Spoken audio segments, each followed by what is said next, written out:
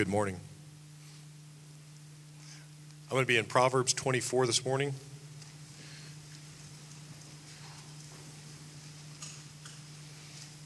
We'll be looking at Proverbs 24, 1 through 22. And I know everybody just got sat down, but in honor of God's word, if you would stand with me.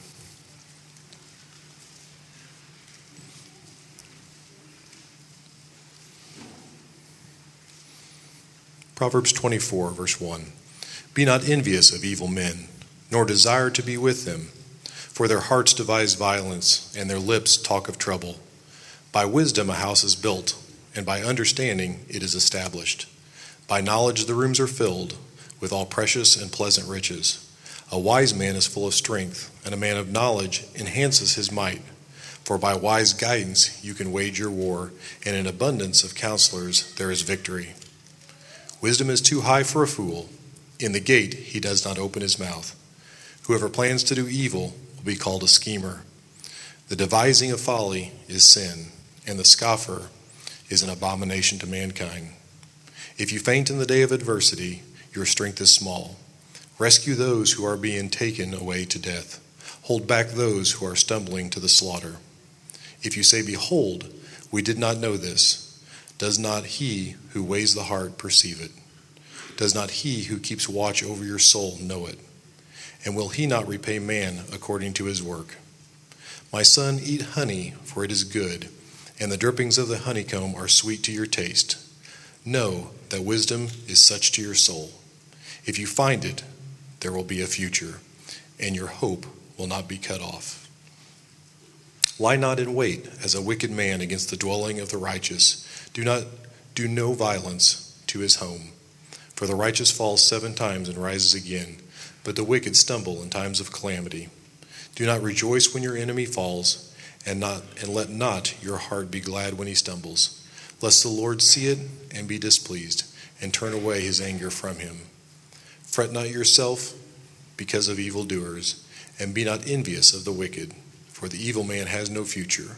The lamp of the wicked will be put out.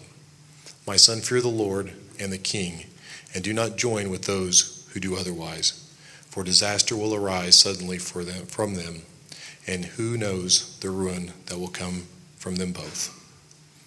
Let's pray. Lord, we thank you for the opportunity to gather as a covenant body in your church.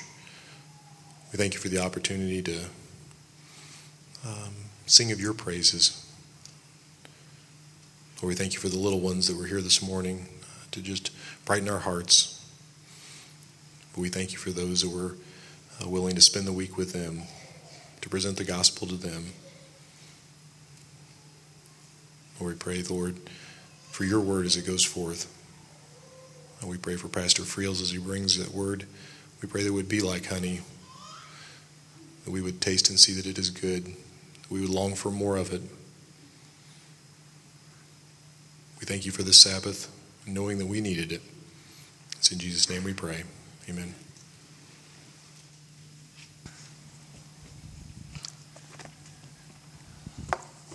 You never get a chance to make another chance to make a good first impression is what it's been said. And I remember when I met my wife, I was pastoring a church. I was single, and a single pastor. And found out, I'd talked with her a week or so earlier on the phone, and she was looking for a church, and she said she was 29, looking for a church where there were some adults their age, and I said, well, I'm 30, and I didn't know what she looked like, but hey, I was single, I was looking, and she walked in that next Wednesday night, and I remembered, hey, that must be that young lady I talked to on the phone. We had about 7 people, so I knew who it was, And so she had told me on the phone she was interested in a church that did missions and evangelism. So I know I went downstairs to the office, and I got everything I could on missions and evangelism, all this literature, and brought it out and set it out so she would see it that night on her way out, because I wanted to make a good first impression, because I wanted her to think highly of me. I wasn't so certain about Christ-centered in my thinking, I'll be honest with you, as I should have been. But I want her to think highly of me. And this week during Vacation Bible School, in contrast, we wanted our children to think highly of the Lord Jesus Christ, to make a good first impression on them about Jesus. Some of them have heard about Jesus all their lives already, and maybe some have heard these stories about Jesus for the first time. And so we're so thankful for the time that so many of our volunteers spent this week in helping our children be impressed with who Christ is. The feeding of the 5,000 mentioned in this passage of Scripture on the lookout this morning, maybe some heard it for the first time, or Jesus walking on water. But I want to ask you to take your Bible again, and I'm going to ask you to stand again, and I'm going to ask you to turn to Matthew chapter 14. Matthew chapter 14. And if you would turn there should be a Bible underneath the chair you're sitting in or close to you. I'm going to read this chapter, and I'm going to preach this word, and then we're going to celebrate the Lord's Supper together. Matthew chapter 14. And I'll begin reading at verse 1. At that time, Herod the Tetrarch heard about the fame of Jesus, and he said to his servants, "This is John the Baptist. He's been raised from the dead. That's why these miraculous powers are at work in him." For Herod had seized John and bound him and put him in prison for the sake of Herodias, his brother Philip's wife, because John had been saying to him, "It's not lawful for you to have her." And though he wanted to put him to death, he feared the people because they held him to be a prophet. But when Herod's birthday came, the daughter of Herodias danced before the company and pleased Herod, so that he promised with an oath to give her whatever she might ask. Prompted by her mother, she said, "Give me the head of John the Baptist here on a platter." Verse 9. And the king was sorry, but because of his oaths and his guest, he commanded it to be given. He sent and had John beheaded in the prison. And his head was brought on a platter and given to the girl, and she brought it to her mother. And his disciples came and took the body and buried it, and they went and told Jesus. Now when Jesus heard this, he withdrew from there in a boat to a desolate place by himself. But when the crowds heard it, they followed him on foot from the towns. Verse 14. When he went ashore, he saw a great crowd, and he had compassion on them and healed their sick. Now when it was evening, the disciples came to him and said, "This is a desolate place, and the day is now over. Send the crowds away to go into the villages and buy food for themselves." But Jesus said, "They need not go away. You give them something to eat." They said to him, "We have only 5 loaves here and 2 fish." And he said to them, "Bring them here to me." Then he ordered the crowds to sit down on the grass, and taking the 5 loaves and the 2 fish, he looked up to heaven and said a blessing. Then he broke the loaves and gave them to the disciples, and the disciples gave them to the crowds. Verse 20. And they all ate and were satisfied, and they took up 12 baskets full of the broken pieces left over. And those who ate were about 5,000 men, besides women and children. Verse 22. Immediately he made the disciples get into the boat and go before him to the other side, while they dismissed the crowds. And after he had dismissed the crowds, he went up on the mountain by himself to pray. When evening came, he was there alone. But the boat by this time was a long way from the land, beaten by the waves, for the wind was against them. And in the 4th watch of the night he came to him, walking on the sea. But the disciples saw him walking on the sea. They were terrified and said, "It is a ghost!" And they cried out in fear. But immediately Jesus spoke to them, saying, "Take heart, it is I, do not be afraid." And Peter answered him, "Lord, if it's you, command me to come to you on the water." He said, "Come." So Peter got out of the boat and walked on the water and came to Jesus. Verse 30. But when he saw the wind, he was afraid. And beginning to sink, he cried out, "Lord, save me!" And Jesus immediately reached out his hand and took hold of him, saying to him, "O you of little faith, why did you doubt?" And when they got into the boat, the wind ceased, and those in the boat worshipped him, saying, "Truly, you are the Son of God." And when they crossed over, they came to the land at Gennesaret. And when the men of that place recognized him, they sent around to all that region and brought him to all who were sick, and implored him that they might only touch the fringe of his garment. And as many as touched it were made well. Let's pray.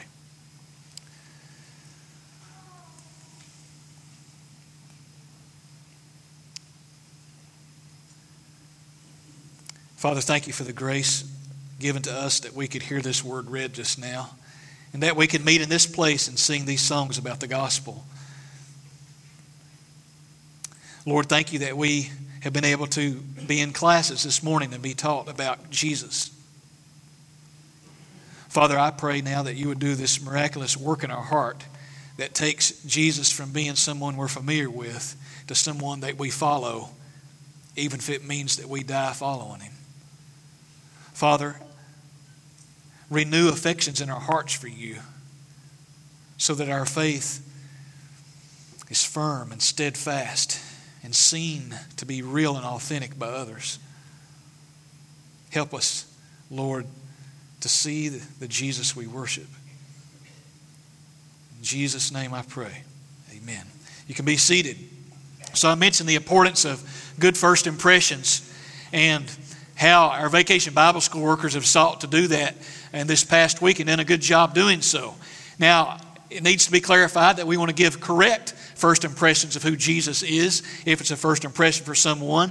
I was in a class this week, I think it was in the kindergarten class, and one of the teachers was saying that they had tried to illustrate the resurrection from Jesus from the tomb, and they'd used some marshmallows and so forth, and they asked them what happened to Jesus in the tomb, and they said he melted, because I think the marshmallows must have melted. So we want, and the teacher spoke up and clarified later, no, Jesus didn't melt, he actually rose from the tomb.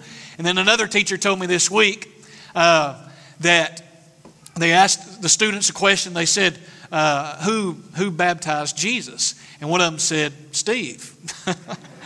Well, I was somewhat flattered by that, but I'm glad the teacher was very intentional to go back and correct them to say, no, Pastor Steve didn't baptize Jesus. And in fact, it was John the Baptist.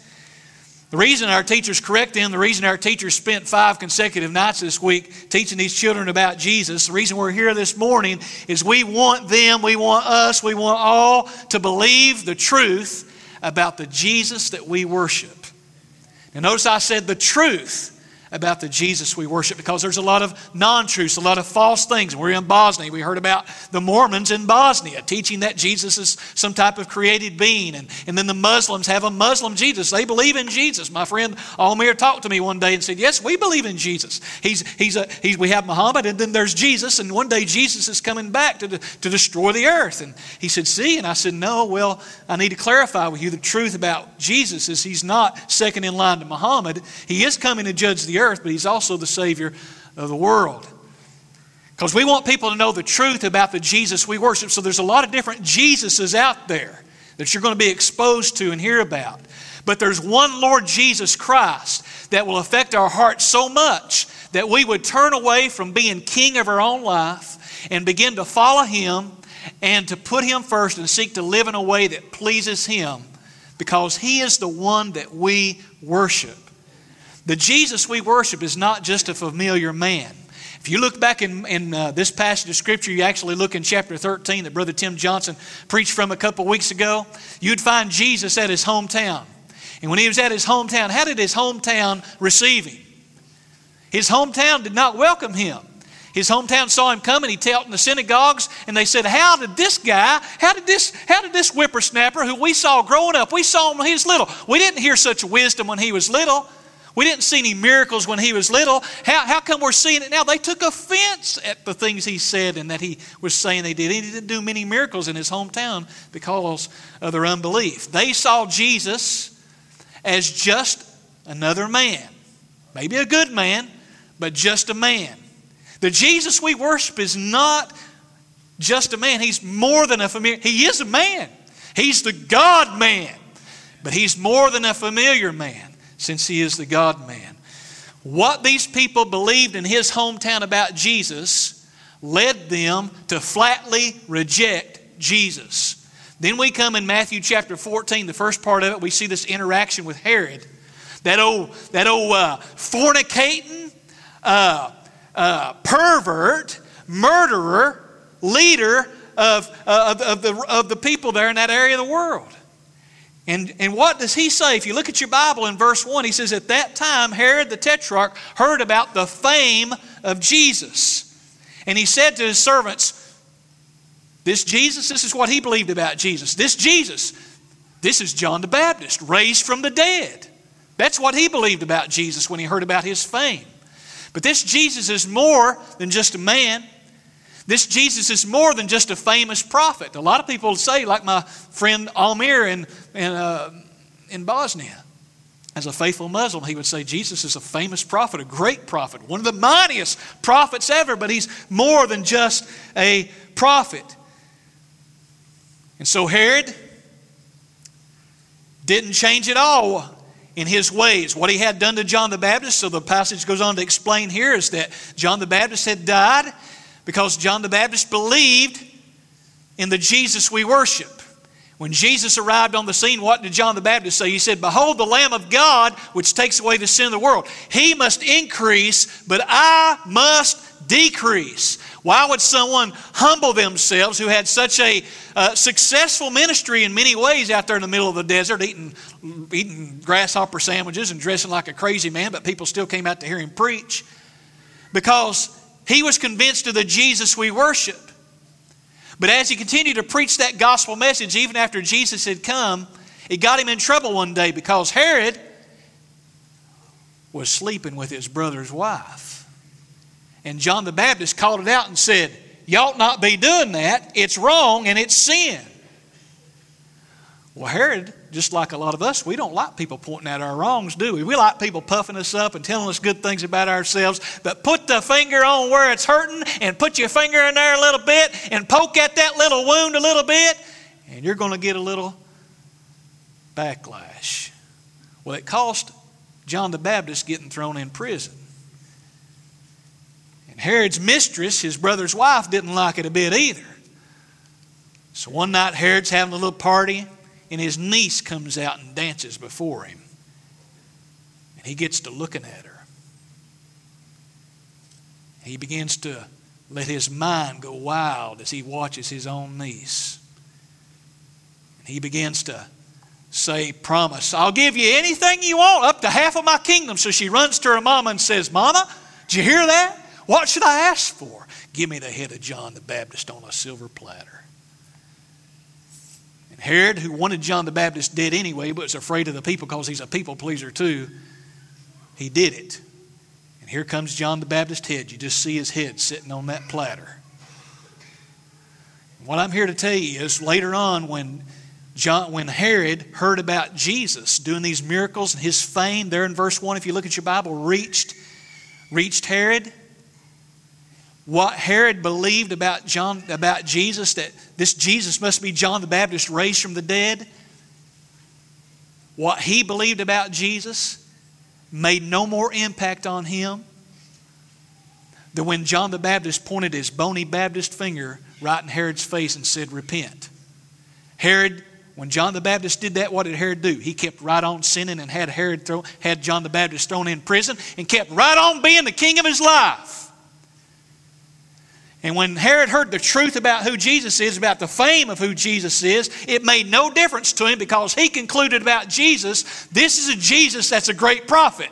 This is a Jesus that is, like John the Baptist, raised from the dead. Well, that's a wonderful thing to say about Jesus, but it's not enough.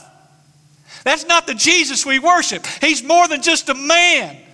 He's more than just a famous prophet. He is the Jesus we worship. And if he's just a man, you're going to flatly reject him. If you just think he's just a great prophet, you're going to keep on plunging in your sin on a highway to hell, your default destination as a human being anyway, and you're not going to change if you're not convinced that he is more than just a famous prophet, that he's not the Son of God. And this seems to be the contrast that's being set up in part as we look at the big picture of Matthew chapter 14. A lot could be said about these individual stories, but as we look at the big picture, what Matthew's doing is he's inspired to arrange these stories this way and write this way about these stories by the Holy Spirit. It seems his intent is to provide a contrast from those who are saying these things about Jesus and those who are encountering the truth about who Jesus is and how they respond to him. What we see in the big picture in the rest of Matthew chapter 14 is this, is what we believe about Jesus affects how we worship Jesus. You've seen it already. The hometown folks flatly reject him because what they believe about him doesn't do anything for them. Herod keeps on in his sinful ways because what he believes about Jesus doesn't go beyond him being a famous prophet. What we believe about Jesus affects how we worship Jesus. So 2 things quickly I'm going to say about that. Number 1, the Jesus we worship that we've met here today, that we go to Bosnia and try to talk to people about, the Jesus we worship is the focus of the prophets. He's more than a prophet. He's the focus of the prophets. He's the fulfillment of the prophecies of the prophets. We see that all through the Gospel of Matthew. So we see the feeding of the 5,000 beginning in verse 13. He's out in a desolate place. And the crowds, he can't get away from the crowds. Perhaps he's going out there to pray, as it tells us later he does withdraw by himself to pray in the passage of Scripture. But he goes to this desolate place not to hide after he hears about the death of John the Baptist. Our Jesus is no coward. Our Jesus is bold. Not much later after this, Jesus is walking boldly into Jerusalem where he knows they're going to crucify him. And he's hanging on a cross. He could call 10,000 angels. Instead, he keeps hanging there because he is Lord. He knows exactly what he's going to do. And 3 days later, he'll rise again. No, he's not going out there to hide. He's going out there to pray and possibly to set up this opportunity for him to be even more public about his ministry. Because 2 times in this passage of Scripture, once in verse 13, if you look again in verse 15, the word desolate is used. You see that? Desolate. It seems that Jesus is going out to a desolate place. Later the disciples say this is a desolate place. It seems that Jesus could be going out there knowing He is God. He knows all things. He's setting up all things. He's the sovereign Lord. That He's going to this desolate place knowing the crowds will come there, knowing they'll be hungry, knowing they'll need food, and knowing they can't get it unless they go off to town. This is an opportunity for Him to make it very clear, once again, He's more than just a man. He's more than just a prophet. He's actually the focus of the prophets. Because what will happen? Hopefully you're familiar with this passage of Scripture, this story, right? 5,000 men, not counting women and children on the hillside. He's been having compassion on them. He's not on some ego trip. He actually has compassion on the people, right? Because this is who our God is.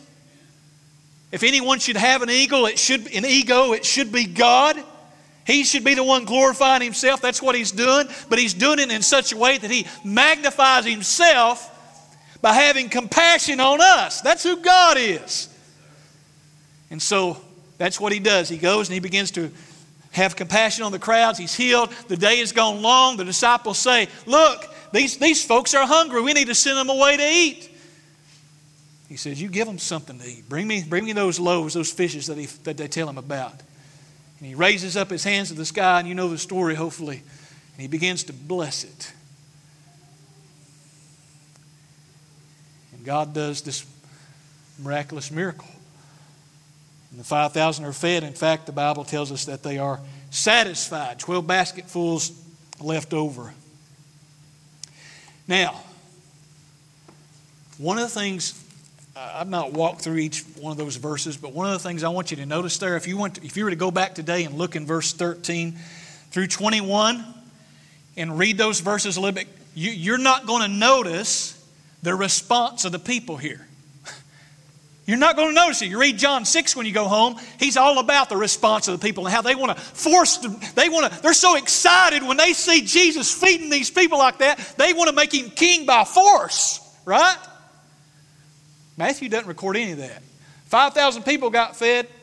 All right, 12 baskets full left over. Everybody goes home. It's like just another day for them. Well, it wasn't, because John tells us otherwise, right? The people responded in a magnificent way. Why does Matthew not record the response of amazement by the people? Matthew is writing primarily to a Jewish audience. And his concern is to show primarily this Jewish audience who's very familiar with the prophecies about the Messiah, who will do things like Moses did and others. His concern is for them to make the connection through Jesus' miracles like feeding 5,000, that this is the one that we're looking for. His purpose here is when they read these verses to say 5,000 people got fed, that reminds us of how in the wilderness, through Moses, God fed the people 40 days. And the Bible says there'll be a prophet, a Messiah, who will be like Jesus, be like Moses, greater than Moses. And so when these Jewish readers read this, their mind's supposed to go, boom! That's what we've been looking for. He did that. That's the Messiah. That's the Christ. That's the King. So Matthew's not so concerned about all the emotional response, the fleeting response of the people that want to make him king by force. He's making the point here, his emphasis is here, Jesus is the focus of the prophets. Here's another evidence where Jesus is doing just what we would expect him to be doing. One of the things that I would encourage you, parents, if you don't have this is a big picture story Bible. I've got 2 of them. And if you don't have one, I'm going to give you one before you leave today. And if I've got other people want one, I'll give you one too. We'll just try to get it to you. And the reason I'm so passionate about that, it's a children's storybook Bible, is just like it says, going through many of the major stories in the Bible, in this big picture story Bible I'm talking about, this children's Bible, the whole intent is to help us see how all those stories are not just little individual separated stories. Jesus feeds 5,000, so Jesus will take care of my needs too. Is that the main point? It's a good point. It's a good thing that he's going to take care of my needs. That's a good application. But it's not the main point. The main point is this is the Jesus who's greater than Moses. It's another evidence that he's the Messiah, that he's the Christ. And so the big picture story Bible and this narrative, the way it carries out, is showing us that all these individual stories are not just little separated things about how God can do this for you and God can do that for you. Isn't that sweet? Isn't that nice? And a lot of times that's true. But it's all to show us it's all about Jesus. It's one book, 66 books, but one book with one message, all about Christ. And most people who even know about the Bible have never, those connections have never been made. The author here of Matthew understands that the Jewish people have this kind of background in their minds, and his prayer and his aim through the Holy Spirit is they would make these connections. Yes! I mean, have you read your Bible? Have you read your Bible and begin to make connections in your walk with the Lord and see, that's why that prophecy's there in Jeremiah. That's why that story's there about David and Goliath. It's more than what I thought. And you begin to see it's all about Christ, and it's a beautiful thing. So this is a tool I would encourage you to use that would be helpful. Or just do devotions with your kids, just read the Bible. But one of the reasons I mention that is this. I'm seeking to make a point of application. I'm seeking to make it quickly because I know the hour's getting late, but one of the students in Bosnia that we met a couple of years ago, his name is Lubasha. Now I remember Nick brought Lubasha to me like he brought a lot of people to me when he went with us that summer. And so I talked to Lubasha, who is also Orthodox. Most people there are Muslim, but we've met a lot of Orthodox and Catholics as well. And Lubasha I talked with a while. I said, Lubasha, he says, yes, I'm Orthodox. I said, Lubasha, have you ever read the Bible? Well, not really. I said, Lubasha, you're proud to be a Serbian, which means Orthodox there. If you're from Serbia, your family is. But you've never read the book of your people. You've never read the Bible yourself. So I challenged him. And so last summer when we went back, I met with Lubasha. He didn't come to school, but I had lunch, met with him at a mall one day last summer. And I said, Lubasha, you been reading the Bible? He said, I read Genesis 1 through 3. And I started laughing. I just laughed at him. I said, Lubasha, you've had a whole year. You just read 3 chapters. I mean, I should have been more encouraging, right? I said, that's good, man, but you could have done better than that. I gave him a hard time. Went back this summer. He's almost to the end of 2 Kings.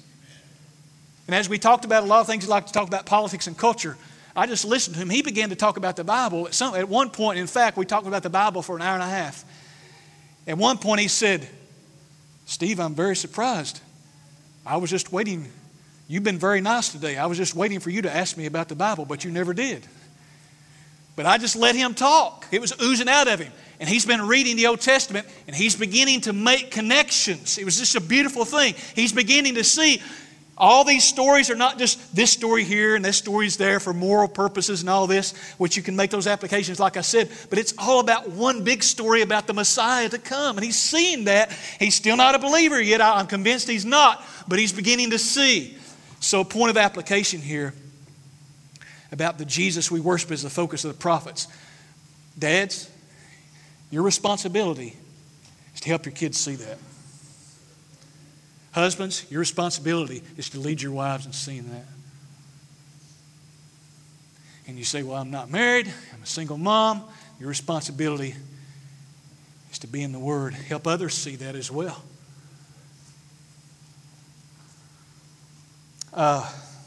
It's a beautiful thing. It's a satisfying thing to begin to see Jesus in the Scripture and the Word come alive to you.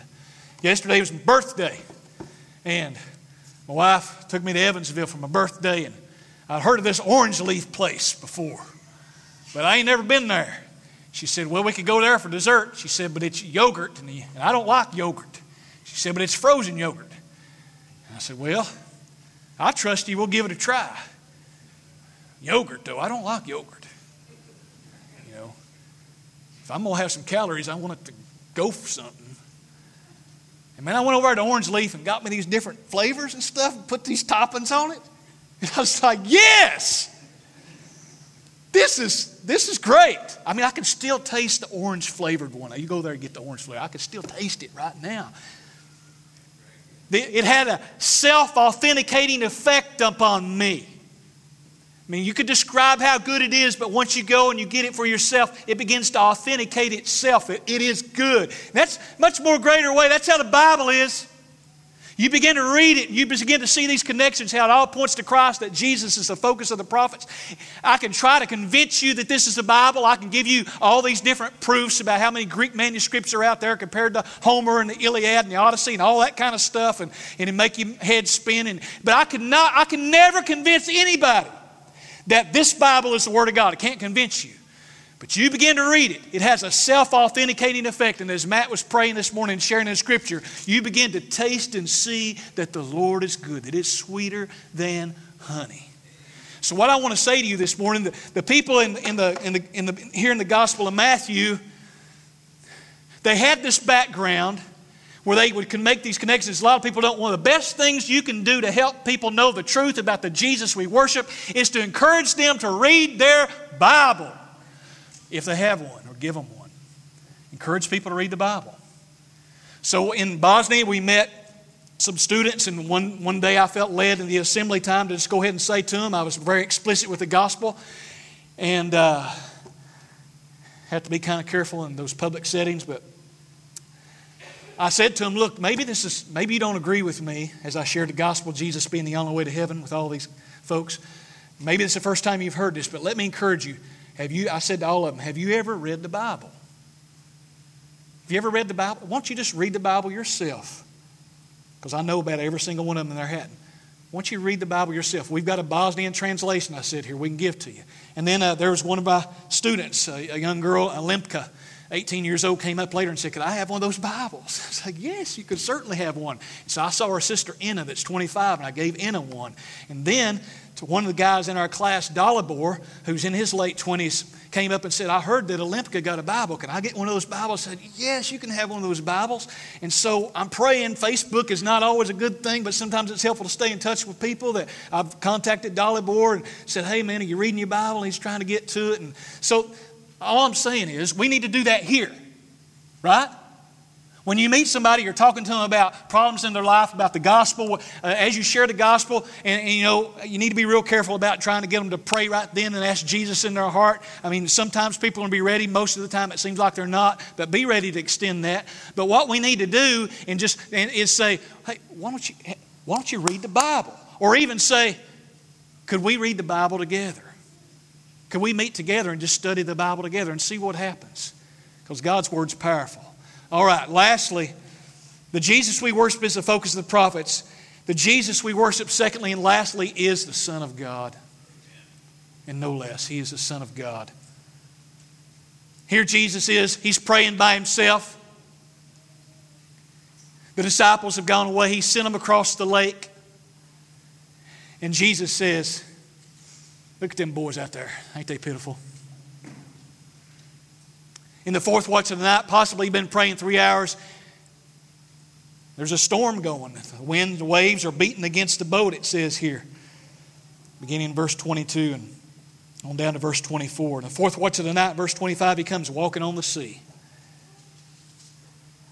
What are the disciples? Are they expecting this? Who is the Jesus they've been following up to this point? Well, they're not expecting it. They say it's a ghost.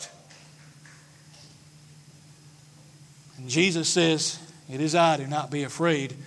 And Peter, who's all the time sticking his foot in his mouth, gets it right and says, there's an old song I heard, "Boys, that ain't no ghost. That's my Jesus." And Peter jumps up out of the boat and says, "Can I come?" "Yep." He walks on the water. Well, we know he sinks, but he did walk on the water too. Started sinking when he started doubting. That just reminds us how the disciples were and how we are, up and down in our faith. And to the extent that how strong our faith is in Jesus is how fervently we're going to worship Him and follow Him. So he begins to sink and cries out, "Lord, save me," and the Lord saves him. He's right there with him and saves him. And I think the main thing we're supposed to see, probably in this whole chapter, is the response. There wasn't a response of the crowd of 5,000, right? Not recorded by Matthew. But look in your Bible with me. Verse 31. Jesus immediately reached out His hand, took hold of him, saying to him, "O you of little faith, why did you doubt?" And when they got into the boat, the wind ceased. Verse 33, listen. "And those in the boat worshipped Him, saying, 'Truly, you are the Son of God.'" What we believe about Jesus affects how we worship Him. What you're going to see about the disciples, if you keep reading through the rest of the Gospel of Matthew, is you're going to see disciples up and down, just like them waves, just like Peter, sinking and back up, just like we are a lot of times. That's the reason it's important to be in church where we're being reminded of the truth about the Jesus that we worship. But here they are, in this boat, worshiping Jesus. And they're saying He's the Son of God. I don't know that they still grasp the fullness and the reality of that. And it reminds us that as believers, a lot of us are in different places in our sanctification and becoming more like Christ and our understanding of what He's done for us. But we need to keep following in Him anyway. John chapter 6 tells us about the feeding of the 5,000. It says here at the end of these verses of this chapter 14, that they go to this place, Gennesaret, and they jump out of the boat. Jesus keeps on healing people. They touch the fringe of His garment, and Jesus keeps on healing them. And the disciples are right there with Him. They keep following Jesus. In John chapter 6, it tells us when they got to the other side of the lake that the people who wanted to make Him king by force came following Him, and they said Jesus had just did a miracle, just fed 5,000 people, and they said to Jesus, "Jesus, do a sign like Moses did. You just gave us food one day. Moses gave us food every day for 40 years. They'd get up in the morning, there was manna on the ground. It means, what is it? They said, what is it? Somebody took a bite, don't know who took a bite first. They said, what is it? Tastes good. God gave them bread from heaven for 40 years every day. Moses gave us bread from heaven. Do something like Moses did. And Jesus says, first of all, Moses didn't do it. God did it through Moses. And secondly, He said to him, I am the bread of life. Your fathers ate that bread in the wilderness, and eventually they died. But whoever eats me is going to live forever. You can get sustained on physical bread like I sustained you across the lake, He says, or as Moses did. But if you want to be sustained spiritually, you need to be nourished on me. And you know what happened? It was too much for them. That's not the Jesus they believed in. And the Bible says many of His disciples, many of them who wanted to make Him king by force, they didn't follow Him any longer. They went away. You see, the Jesus we worship, what we believe about Jesus affects the Jesus we worship. And what they believed, He's a great prophet, but they didn't believe He was a king. So they weren't willing to follow Him, weren't willing to worship Him. And so that's the extent to which they went with Jesus. And Jesus turned to His disciples and He said to him, will you also go away? And Peter spoke up again in John chapter 6. And he said, Lord, to whom shall we go? You have the words of eternal life, and we have believed and have come to know that you are the Holy One of God. And notice I've got that word believed underlined. Why is it He's not going to go away? Because what he believes about Jesus is that Jesus is more than a prophet. He's more than just a man. He is the Holy One of God who has the words of life. I asked my kids this week, we were doing devotions one time, I asked them about something we were studying, and I said to them, now do you believe that? I said, why do you believe this? And one of my older boys spoke up and said, because you do. And I said, son, you need to believe this because you do, not because Dad does. What I believe is not going to sustain you one day when the winds are blowing and things get rough. Do you believe this? That's what me and Mom prays for you. Do you believe this? And that's what I want to ask you. Do you believe these things? Who is the Jesus that you worship and follow? And will you follow Him until you die?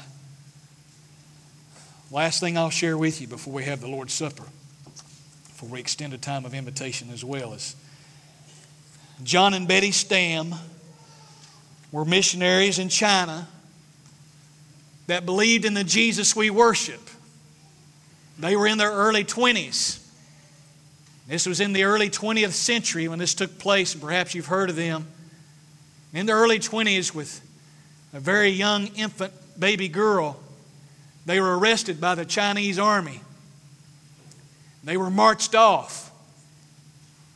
And as they were paraded through town in their underwear, humiliated in front of the townspeople, one person came out who was a nominal believer at best, a Chinese businessman of a small shop actually, who was a secret believer who had a Bible hidden. And he came out to defend John and Betty Stam because they were taking them to execute them. And when they went into his home and he spoke up for them, they went into his home. They made him march with them because they found a Bible and they took him to execute him. Somebody else spoke up for them and they took out swords and they hacked him to pieces. So here's John and Betty Stam, who had taken their baby daughter by now and hid her somewhere, hoping somebody would find her, here in their early 20s. Then they got to the place of execution.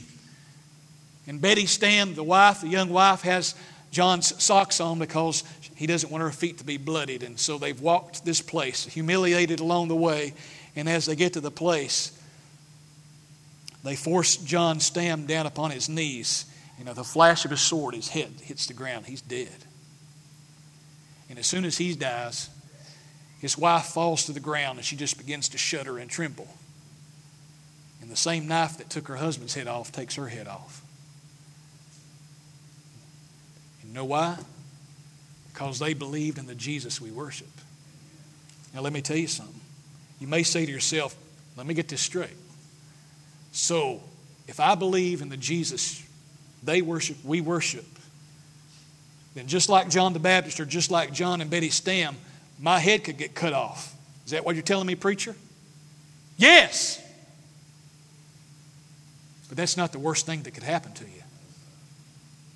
The worst thing that could happen to you is to go right on to judgment without Jesus as your Lord and Savior.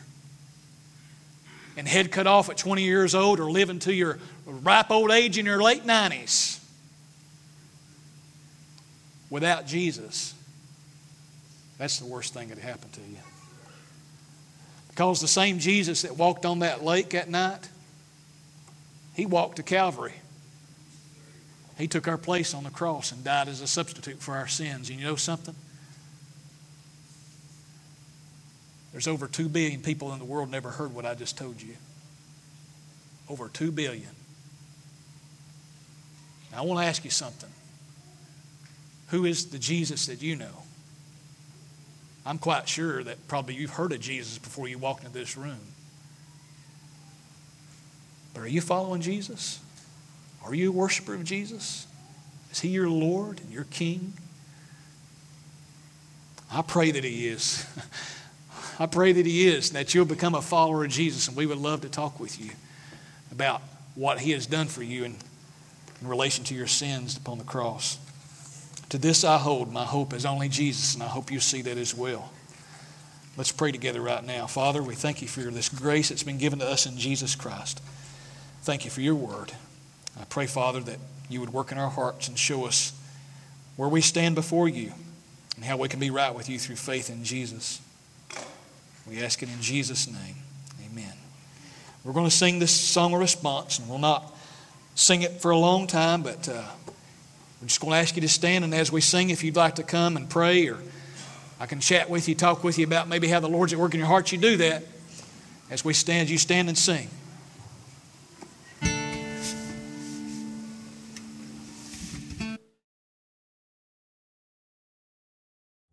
What is the gospel? It all begins with God. In the beginning, God created the heavens and the earth. God created the first man, Adam, and the first woman, Eve, to rule over the garden. God told them they could eat from any tree that they wanted to in the garden except for the tree of the knowledge of good and evil. Everything was perfect in the garden. They had a perfect relationship with the land, a perfect relationship with each other, a perfect relationship with God, until they chose to rebel against God and eat from the tree of the knowledge of good and evil. And it brought about separation between them and God. Man has always tried to bridge the separation on his own terms and in his own strength. Whether it's building a ladder of morality and trying to be good enough for God, or even in the Old Testament example, when men built a tower into the heavens trying to reach God on their own. A more contemporary example comes from 1961, when the Russians were first successful in sending a man into outer space.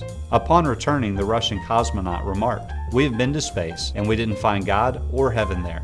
A popular professor and author, C.S. Lewis, responded to the Russian cosmonaut. He said that looking for God in outer space is kind of like Hamlet, one of the characters in Shakespeare's plays, looking for Shakespeare in the attic of his home.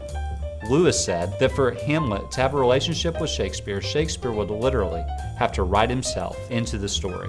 That is the gospel.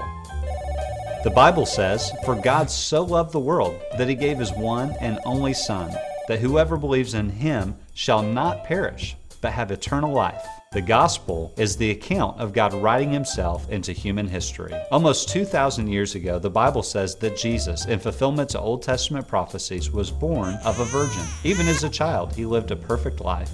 At the age of 30, he began his public ministry. He attracted followers. For 3 years, he taught, he healed, and he made bold claims, such as saying that he alone was the only way to God. The religious and political leaders did not like these teachings. They invoked a riot against Jesus. They brought about false accusations, leading to a trial and to a sentencing of death by public crucifixion. The Bible says that while Jesus hung on the cross, that God placed all of the sin of all of mankind on Jesus. Jesus hung on the cross as our substitute. God made him, who knew no sin, to become sin for us, so that we might become the righteousness of God in him. They took Jesus down from the cross and they put him in a tomb. They rolled a large stone at the entrance of the tomb so no one could get in or out. There were Roman soldiers who were posted on guard to keep people from coming to take Jesus' body. But on the third day, according to Scripture, he rose again. After being seen by many eyewitnesses and giving instruction to his followers, he ascended back into the heaven, where he now sits at the right hand of God and serves as our advocate before the Father. So what does this have to do with you? The Bible says that we have all sinned and that we all fall short of God's standard of holiness. The Bible says that the wages of sin is death, but the gift of God is eternal life through Jesus Christ our Lord. There is no way to get rid of the burden of sin on our own. God calls all men everywhere to believe in Christ, repent of sins, and trust Christ to live a new life. As we look back and believe in what God has done through the crucifixion, the burial, and the resurrection, as we repent and turn from our sins, as we trust Jesus as our Savior and Lord, we have peace with God and the forgiveness of sins. So let's review. It all begins with God. Because of our sin, we are separated from God. The gospel is the account of God writing himself into human history. Jesus died in our place for our sins and rose again on the third day. As we believe in Christ, repent from our sins, and trust Jesus for new life, we have peace with God and forgiveness of sins. That is the gospel.